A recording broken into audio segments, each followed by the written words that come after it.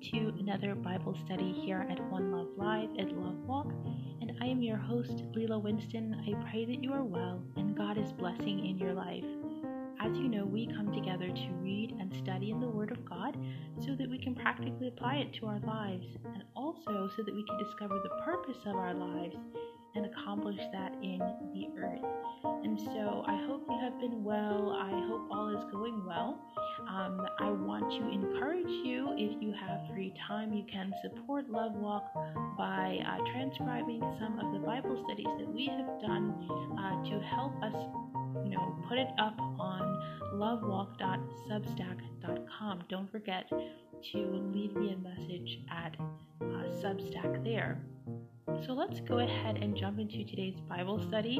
I think this Bible study is really apt for us as believers when we pray, when we think about the things that we want, because I think that prayer can also be a time not just of asking God for what you want or what you want to see in the earth, and also for His will, but it can be a way to discover things about yourself. Prayer is this time when we have a conversation with God, and of course, we're supposed to be praying throughout the day and whatnot, but it is an opportunity for us to have a conversation with the God of the universe who has all the answers and who can heal and help in many ways. And so I think that is why prayer is just so powerful. But our anchor text today is going to be Luke chapter 4, verse 3 and 4. So go ahead and grab your Bible. It's Luke chapter 4, verses 3 and 4. And so I will begin. And it says, "And when the tempter came to him, he said, 'If you be the Son of God, command these stones to be made bread.' But he answered and said, 'It is written, man shall not live by bread alone, but by every word that proceeds out of the mouth of God.'" Now you guys know we have read this several times and we've done Bible studies on them, but I think there are also different ways of looking at this scripture, and I want us to see this again with new eyes. And I know we've done this, but God is always revealing something to us. And so it could be helpful in our lives, it could be helpful in our careers, with our families, whatever it may be.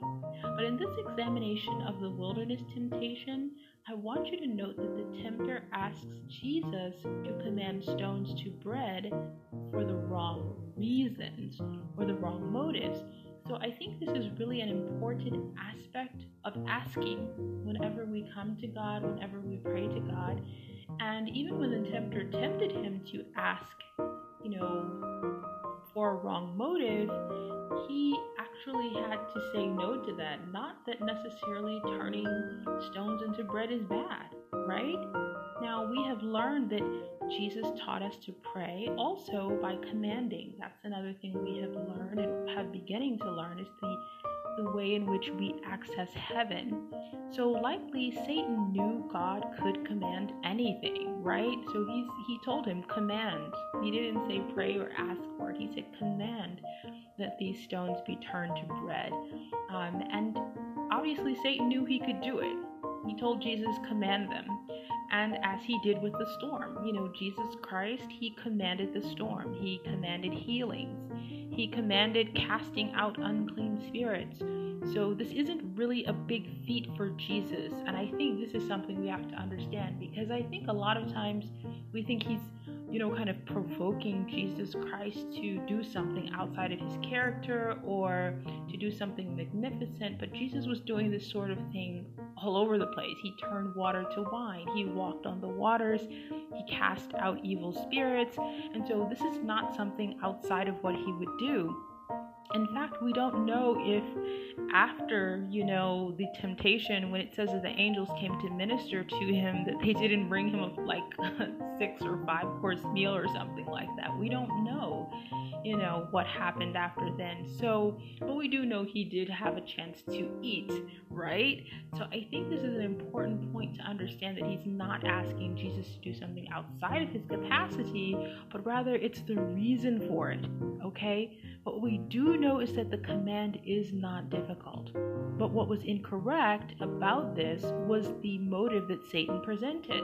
And I think that's really something we have to, kind of look at, because the motive can actually be a way of helping ourselves, understanding our own reasons for prayer, for asking for things, whether they're personal, whether they're things in the earth. I think they help us to learn things about ourselves.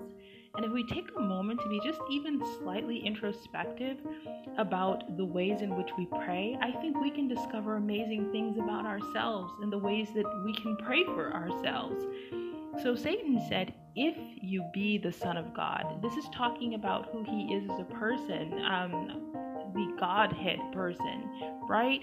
And so I think that in prayer there is this level of us, kind of discovering something about ourselves as a person when we pray to God. And so Satan is saying, if you are the Son of God, do this. In fact, in the second temptation in verse 6, he uses the same reason. He says, if you be the Son of God. So he's using the same justification for saying, go ahead and make bread into stones or some other thing. So he's teaching us, if we look at this very small scrap of scripture, that motive matters when we pray and when we command in prayer. It matters about who we are as a person, about what we're trying to achieve in the earth, and then understanding what God is trying to achieve. So we must be careful to ask ourselves, what is my motive? If the motive had been hunger alone, then I don't think it would have been much of an issue. But Satan didn't say, if you be hungry, turn these stones to bread. I want you to notice that, because he could have easily said, if you're hungry, turn the stones into bread, right? But he didn't say that. He said, if you be the Son of God, turn these stones into bread. So that's giving us an answer. That's giving us a motive. That's giving us a reason to turn the stones into bread. And so therefore, we too must be vigilant and truly watchful as well as pray. And this watching is not only watching the times for more accurate prayer, because that is important, and watching for answered prayer, but it's also watching ourselves and our heart for an authentic prayer and for opportunities to reach into those places, those broken places, and see a reason to pray there. Because sometimes the things that we're asking for is not something that we truly need. It's something that we're trying to shore up on the inside, and that is the thing that needs prayer instead. I want you to notice what James says in chapter 4, verse 3 about prayer. He says, you ask and receive not because you ask amiss, that you may consume it upon your lusts. That's James chapter 4, verse 3. So are we asking only for our sundry needs or pleasures? And if I may say, and I really don't think God is against us asking for what we want, even if it's not a necessity, right? I think he's against our excesses, the excesses that tend toward greed, glut, or avarice. But he wants our authority in commanding the power of God, not just for ourselves and our needs, but for others too. And asking God or commanding the power of God requires more than just the authority to do so. See, Jesus had the authority to command the power of God. Peter had the authority to command the power of God. Paul and many believers had the authority. There are many more in our day that we live in now that have the authority, but do not use it or even know how. So what matters most in this equation, as far as we are concerned, is the motive to command the power of God. Because isn't that what the tempter said to Emmanuel? He said, if you be the Son of God, command, right? This is where the will of God comes in. And let's look at what the Bible says about asking as well when we think about the will of God. And we're going to look at 1 John chapter 5, verse 14 and 15, and it says, and this is the confidence that we have in him, that if we ask anything according to his will, he hears us. And if we know that he hears us, whatsoever we ask, we know that we have the petition that we desired of him. That's 1 John chapter 5, verse 14 and 15. And that's actually pretty huge when you think about it. Jesus said specifically himself that we must ask in his name. And using Christ's name underscores the concept that you and I are asking under jurisdiction or even authority. I think you should underscore that, really think about that. So knowing the law or the will of that authority or jurisdiction is key when commanding under authority or even asking. Remember, the law of the land in any country or kingdom or principality or wherever ideally are the representation of the will of the people or the leader. Incidentally, this is why the law has not been abolished but fulfilled. And this is why reading, meditating, and studying God's Word, even renewing your mind, is very important. Let's read how we ask and command power under jurisdiction as well. So let's see what the Bible says about that. And we're going to look at what Jesus Christ said in John chapter 14, verse 13 and 14. It says, "And whatsoever you shall ask in my name, that will I do, that the Father may be glorified in the Son. If you shall ask anything in my name, I will do it." That's John chapter 14, verse 13 and 14. So it is impossible to know all of God's will unfurled in time, right? We're just finite beings. Yet here he is asking us to pray according to his will. How do you know the will of God when you pray? I think these are really great questions to ask ourselves. But it's often discerned through motive or cause, and whether that motive or cause lines up with the law of the Lord, or as we like to call it, the love of the Lord. So let your motive be God's motive.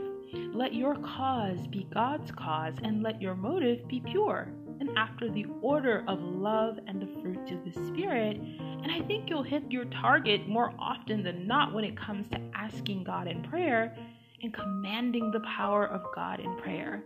You see, if you look at the Lord's Prayer, not only do you see how to pray, but you also see what to pray for.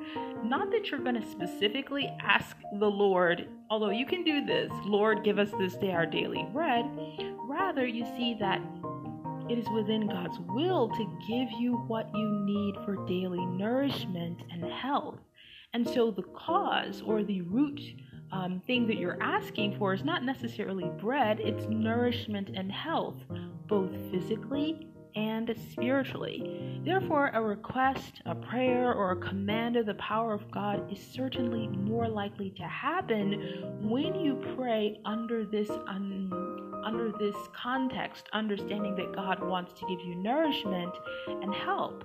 And if I know God wants me to have joy, I know that that is a prayer or a command that he will answer. Think about that. Now, in the Bible study called the 11th Commandment, and if you haven't listened to that one, I hope you will check it out, where we discuss the concept of man living by every word that proceeds from the mouth of God. I think this is a really important concept, because when we examine this passage of scripture on bread to stones in the context of chastening, we see something huge. We see that what may seem like God's denials or delays are often efforts to correct us or grow us through an experience. But these efforts are for the growth of our spirit and not our body. And this is called chastening. So this is possible to happen, right? And this is really very interesting, because so even when we ask, give us this day our daily bread, and we get no physical bread, the goal then for God, and that's the thing to remember what God's goal is. The goal then for God is to use the absence of bread as a way to nourish our spirit and soul as well. It is then spiritual bread we're eating. So we have received that answer to prayer. Give us this day our daily bread. So when there are denials or delays, ask God to work it for your good according to Romans, that we read, all things work together for the good of those that love the Lord and who are called according to his purpose. I want to show you something in 2 Corinthians chapter 4. We're going to look at verse 16 to 17, because I think this verse sort of puts that concept in a great way. It says, For which cause we faint not, but though our outward man perish, yet the inward man is renewed day by day. For our light affliction, which is but for a moment, works for us a far more exceeding and eternal weight of glory. That's 2 Corinthians chapter 4, verse 16 and 17. Therefore, should you pray or command the power of God in your life, you must remember the necessity of nourishment of the spirit and not just the body. Nourishment of the spirit and the gifts and the blessings that must occur for the spirit and not just for the body, the things we want in our physical life. That God answers also according to nourishment, whether that is physical or spiritual.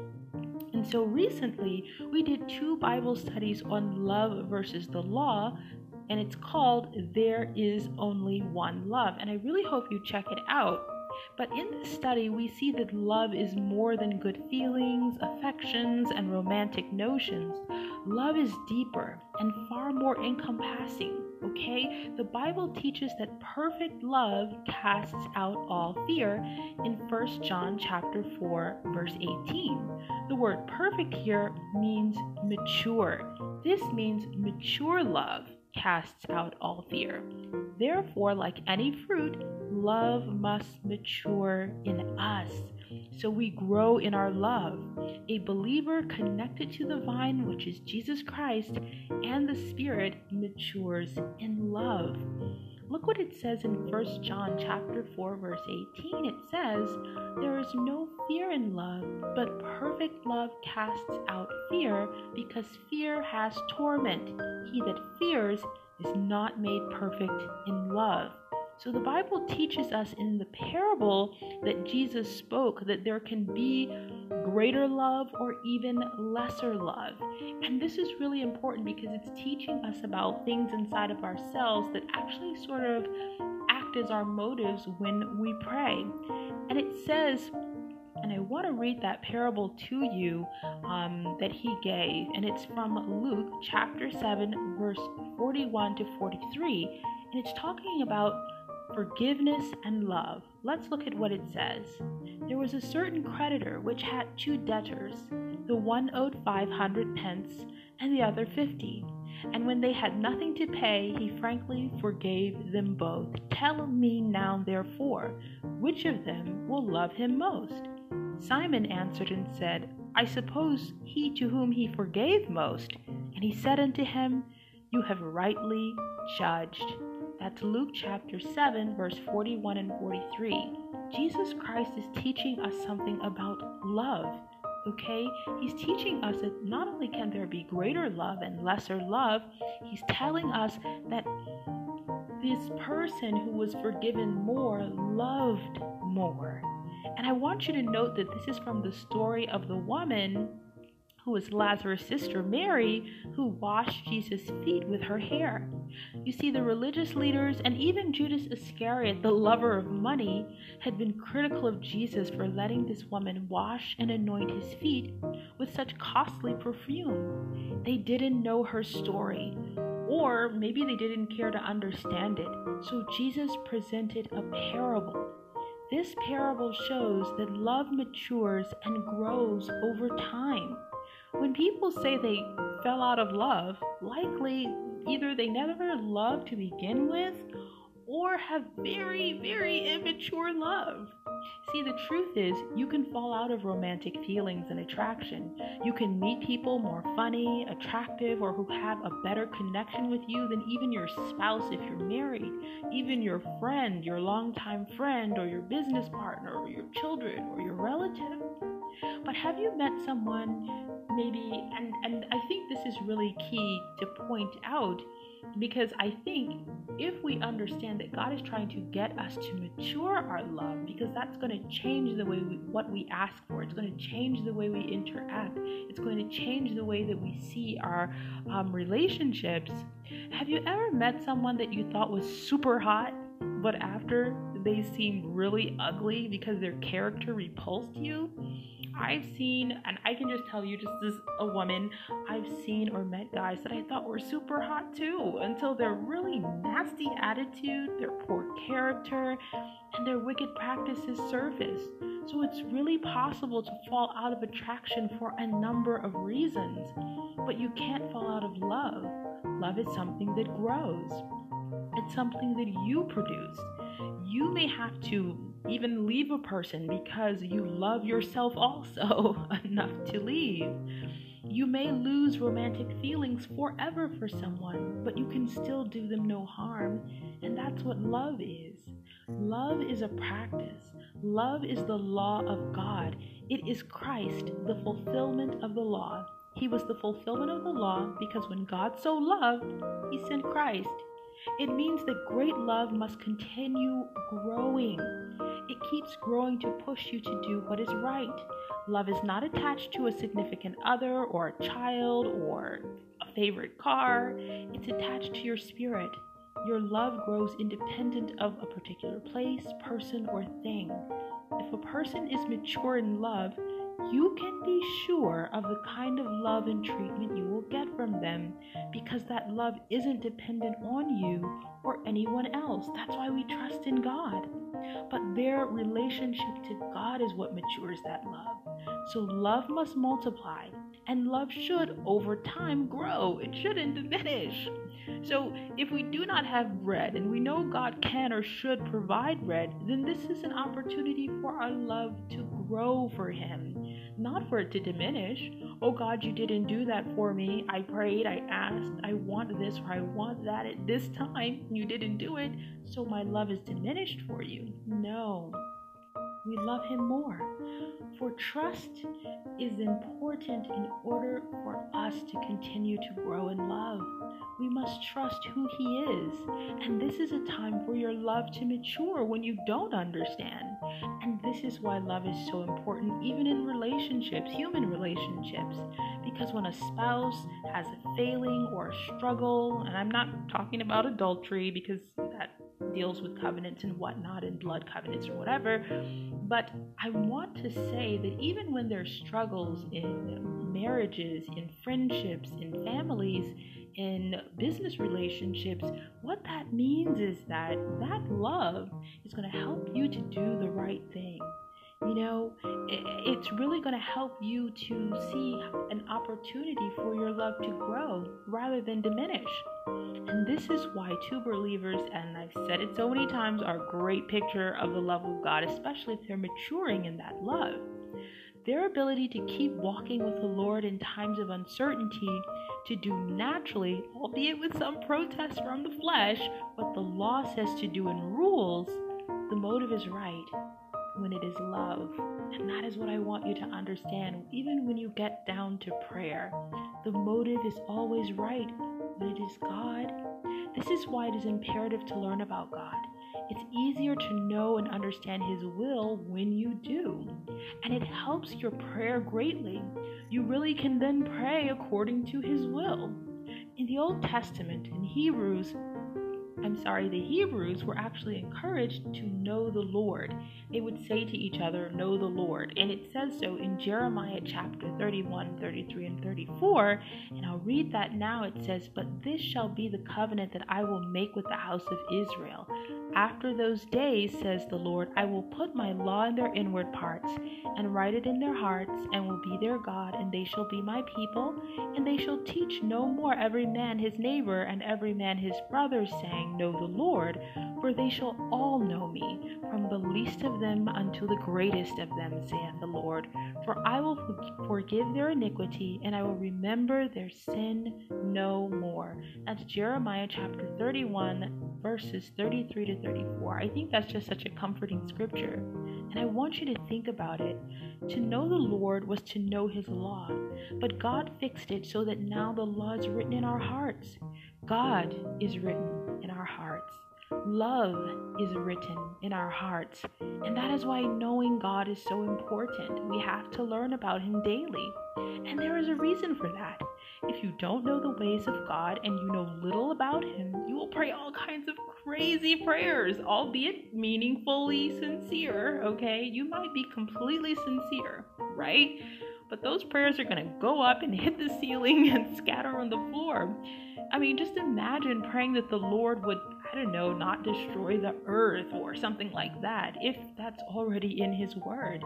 When we don't know the Word of God, we pray prayers that just don't really line up with His will. And when we don't know the love of God, or we're not maturing in that love, it's hard for us to pray bigger prayers that reach out in greater ways.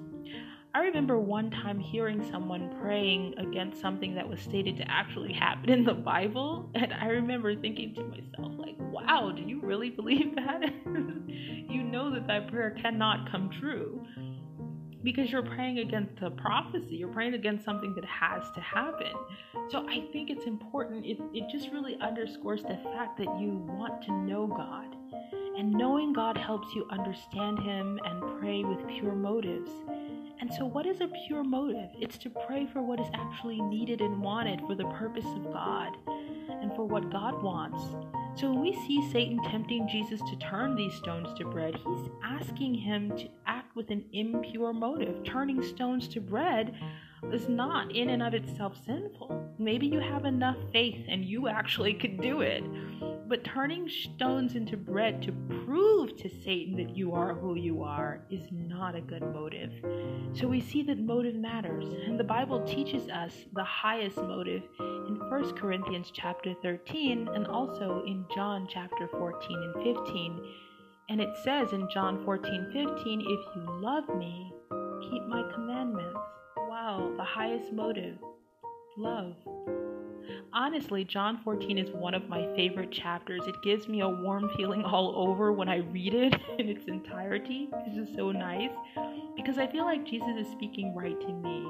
And then, of course, we all know this one, 1 Corinthians chapter 13, but I'm not going to read the text to remember and everyone quotes. I'm going to read this one, 1 Corinthians chapter 13, verse 1 and 3.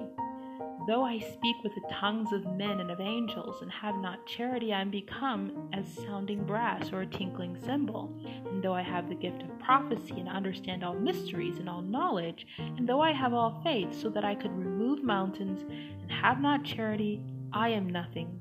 And though I bestow all my goods to feed the poor, and though I give my body to be burned, and have not charity, it profits me nothing. That's 1 Corinthians chapter 13, verse 1 and 3. So let your asking be from a pure motive, and that motive was love.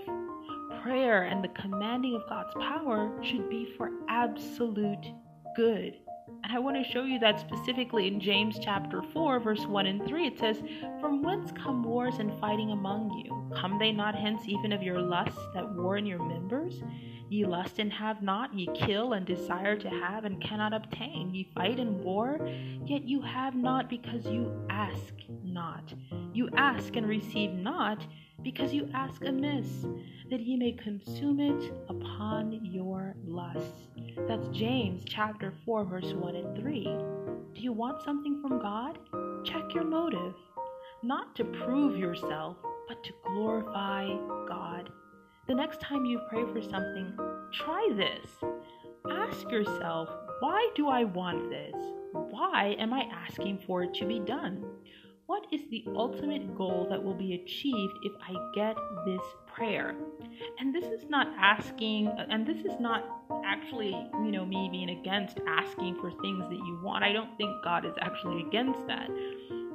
For instance, if you ask God for a yacht, I don't think He necessarily doesn't want you to have a yacht. But I want you to qualify the asks that you make to discover your own intentions. And you can do this for absolutely anything you pray for. And let's just use the yacht as an example, okay? Usually when we pray for something, and in this case we're praying for a yacht, which is, if you may not know, it's a very large and luxurious sailboat, So if you say, God, I want a yacht.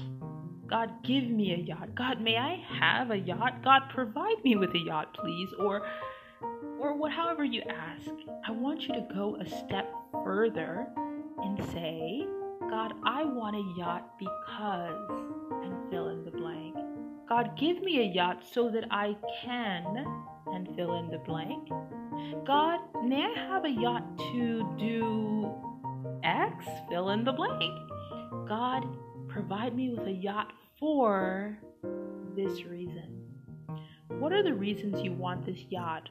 Or fill in the blanks for yourself, or whatever thing it is. It doesn't have to be a yacht. Put in something that you're praying for right now. Fill in the blanks with absolutely anything. Even if you're asking God for healing or even rescue, it will tell you things about yourself that will provide areas of insight, prayer, or even personal modification in the request. And I want us to try this. So let's try this with the idea that, let's say I'm praying for a yacht, okay? Or there's a man. Let's say there's a man that's praying for a yacht. And he says, God, I want a yacht to go sailing. Yeah, go sailing. And everyone I know has a yacht. I want one to fit in with the guys at the country club. That's actually why I want the yacht. It might lead you to ask simply to, maybe he wants to fit in. So maybe instead of asking for a yacht, he could simply ask to fit in with the guys at the country club rather than the acquisition of a whole boat when in fact he may be afraid of water. But you know what? If you go a step further and say, why do I want to fit in? That's the thing that he should probably ask. Lord, why do I want to fit in? Well, I don't fit in. Why don't I fit in? I don't fit in because the guys at the country club, because, they do A, B, C, or D thing, and that goes against my faith in God. And I want to fit in because I want to have relationships with like-minded people who value me. Then that might lead you a step further to pray a different prayer. Maybe I shouldn't even be at that country club at all. If they don't actually share my values and I don't feel like I necessarily fit there, and maybe that's something I shouldn't be doing. Maybe I should pray that God leads me to a group of believers who share the unity of the faith with me in Christ Jesus. And that's why sometimes, thinking about your motive of why you're praying for what you're praying for can really help you to find out new things about yourself, that your time in prayer is constructive when you're praying out of this concept of loving God and His will. Or maybe, your real reason is you just want to have fun. You want to have fun with your family and friends on the lake that's nearby your home. God would be happy to answer that request. He wants His children joyful. That would be a better request. You might be asking for a yacht so that you can fit in with the guys at the country club, and you're not getting that answer because that's not the actual reason. What you really need is a group of like-minded believers in the unity of the faith. But the guy who prays, Lord, give me a yacht so I can have some fun with my kids and my family, he probably might get that yacht because that is sincerely the motive and reason. And God is for giving us good things. Look what it says in Matthew chapter 7, verse 8 and 11. It says, for everyone that asks receives, and he that seeks finds, and to him that knocks it shall be opened. Or what man is there of you whom of his sons asks, will he give him a stone? Or if he asks a fish, will he give him a serpent? If you then being evil know how to give good gifts unto your children, how much more shall your Father which is in heaven give good things to them that ask? That's Matthew chapter 7, verse 8 and 11. So yes, God wants to give you good things. These are Jesus Christ's exact words. This is quoted from Him. He said this. So ask, but ask with good intentions, because God always has good intentions for you. I want to thank you so much for tuning in. I pray that you are blessed. Don't forget to check out lovewalk.substack.com, where we have resources for Christians and also Bible studies. And also be sure to support us at paypal.me/Leela Winston. Thank you so much. God bless. Bye.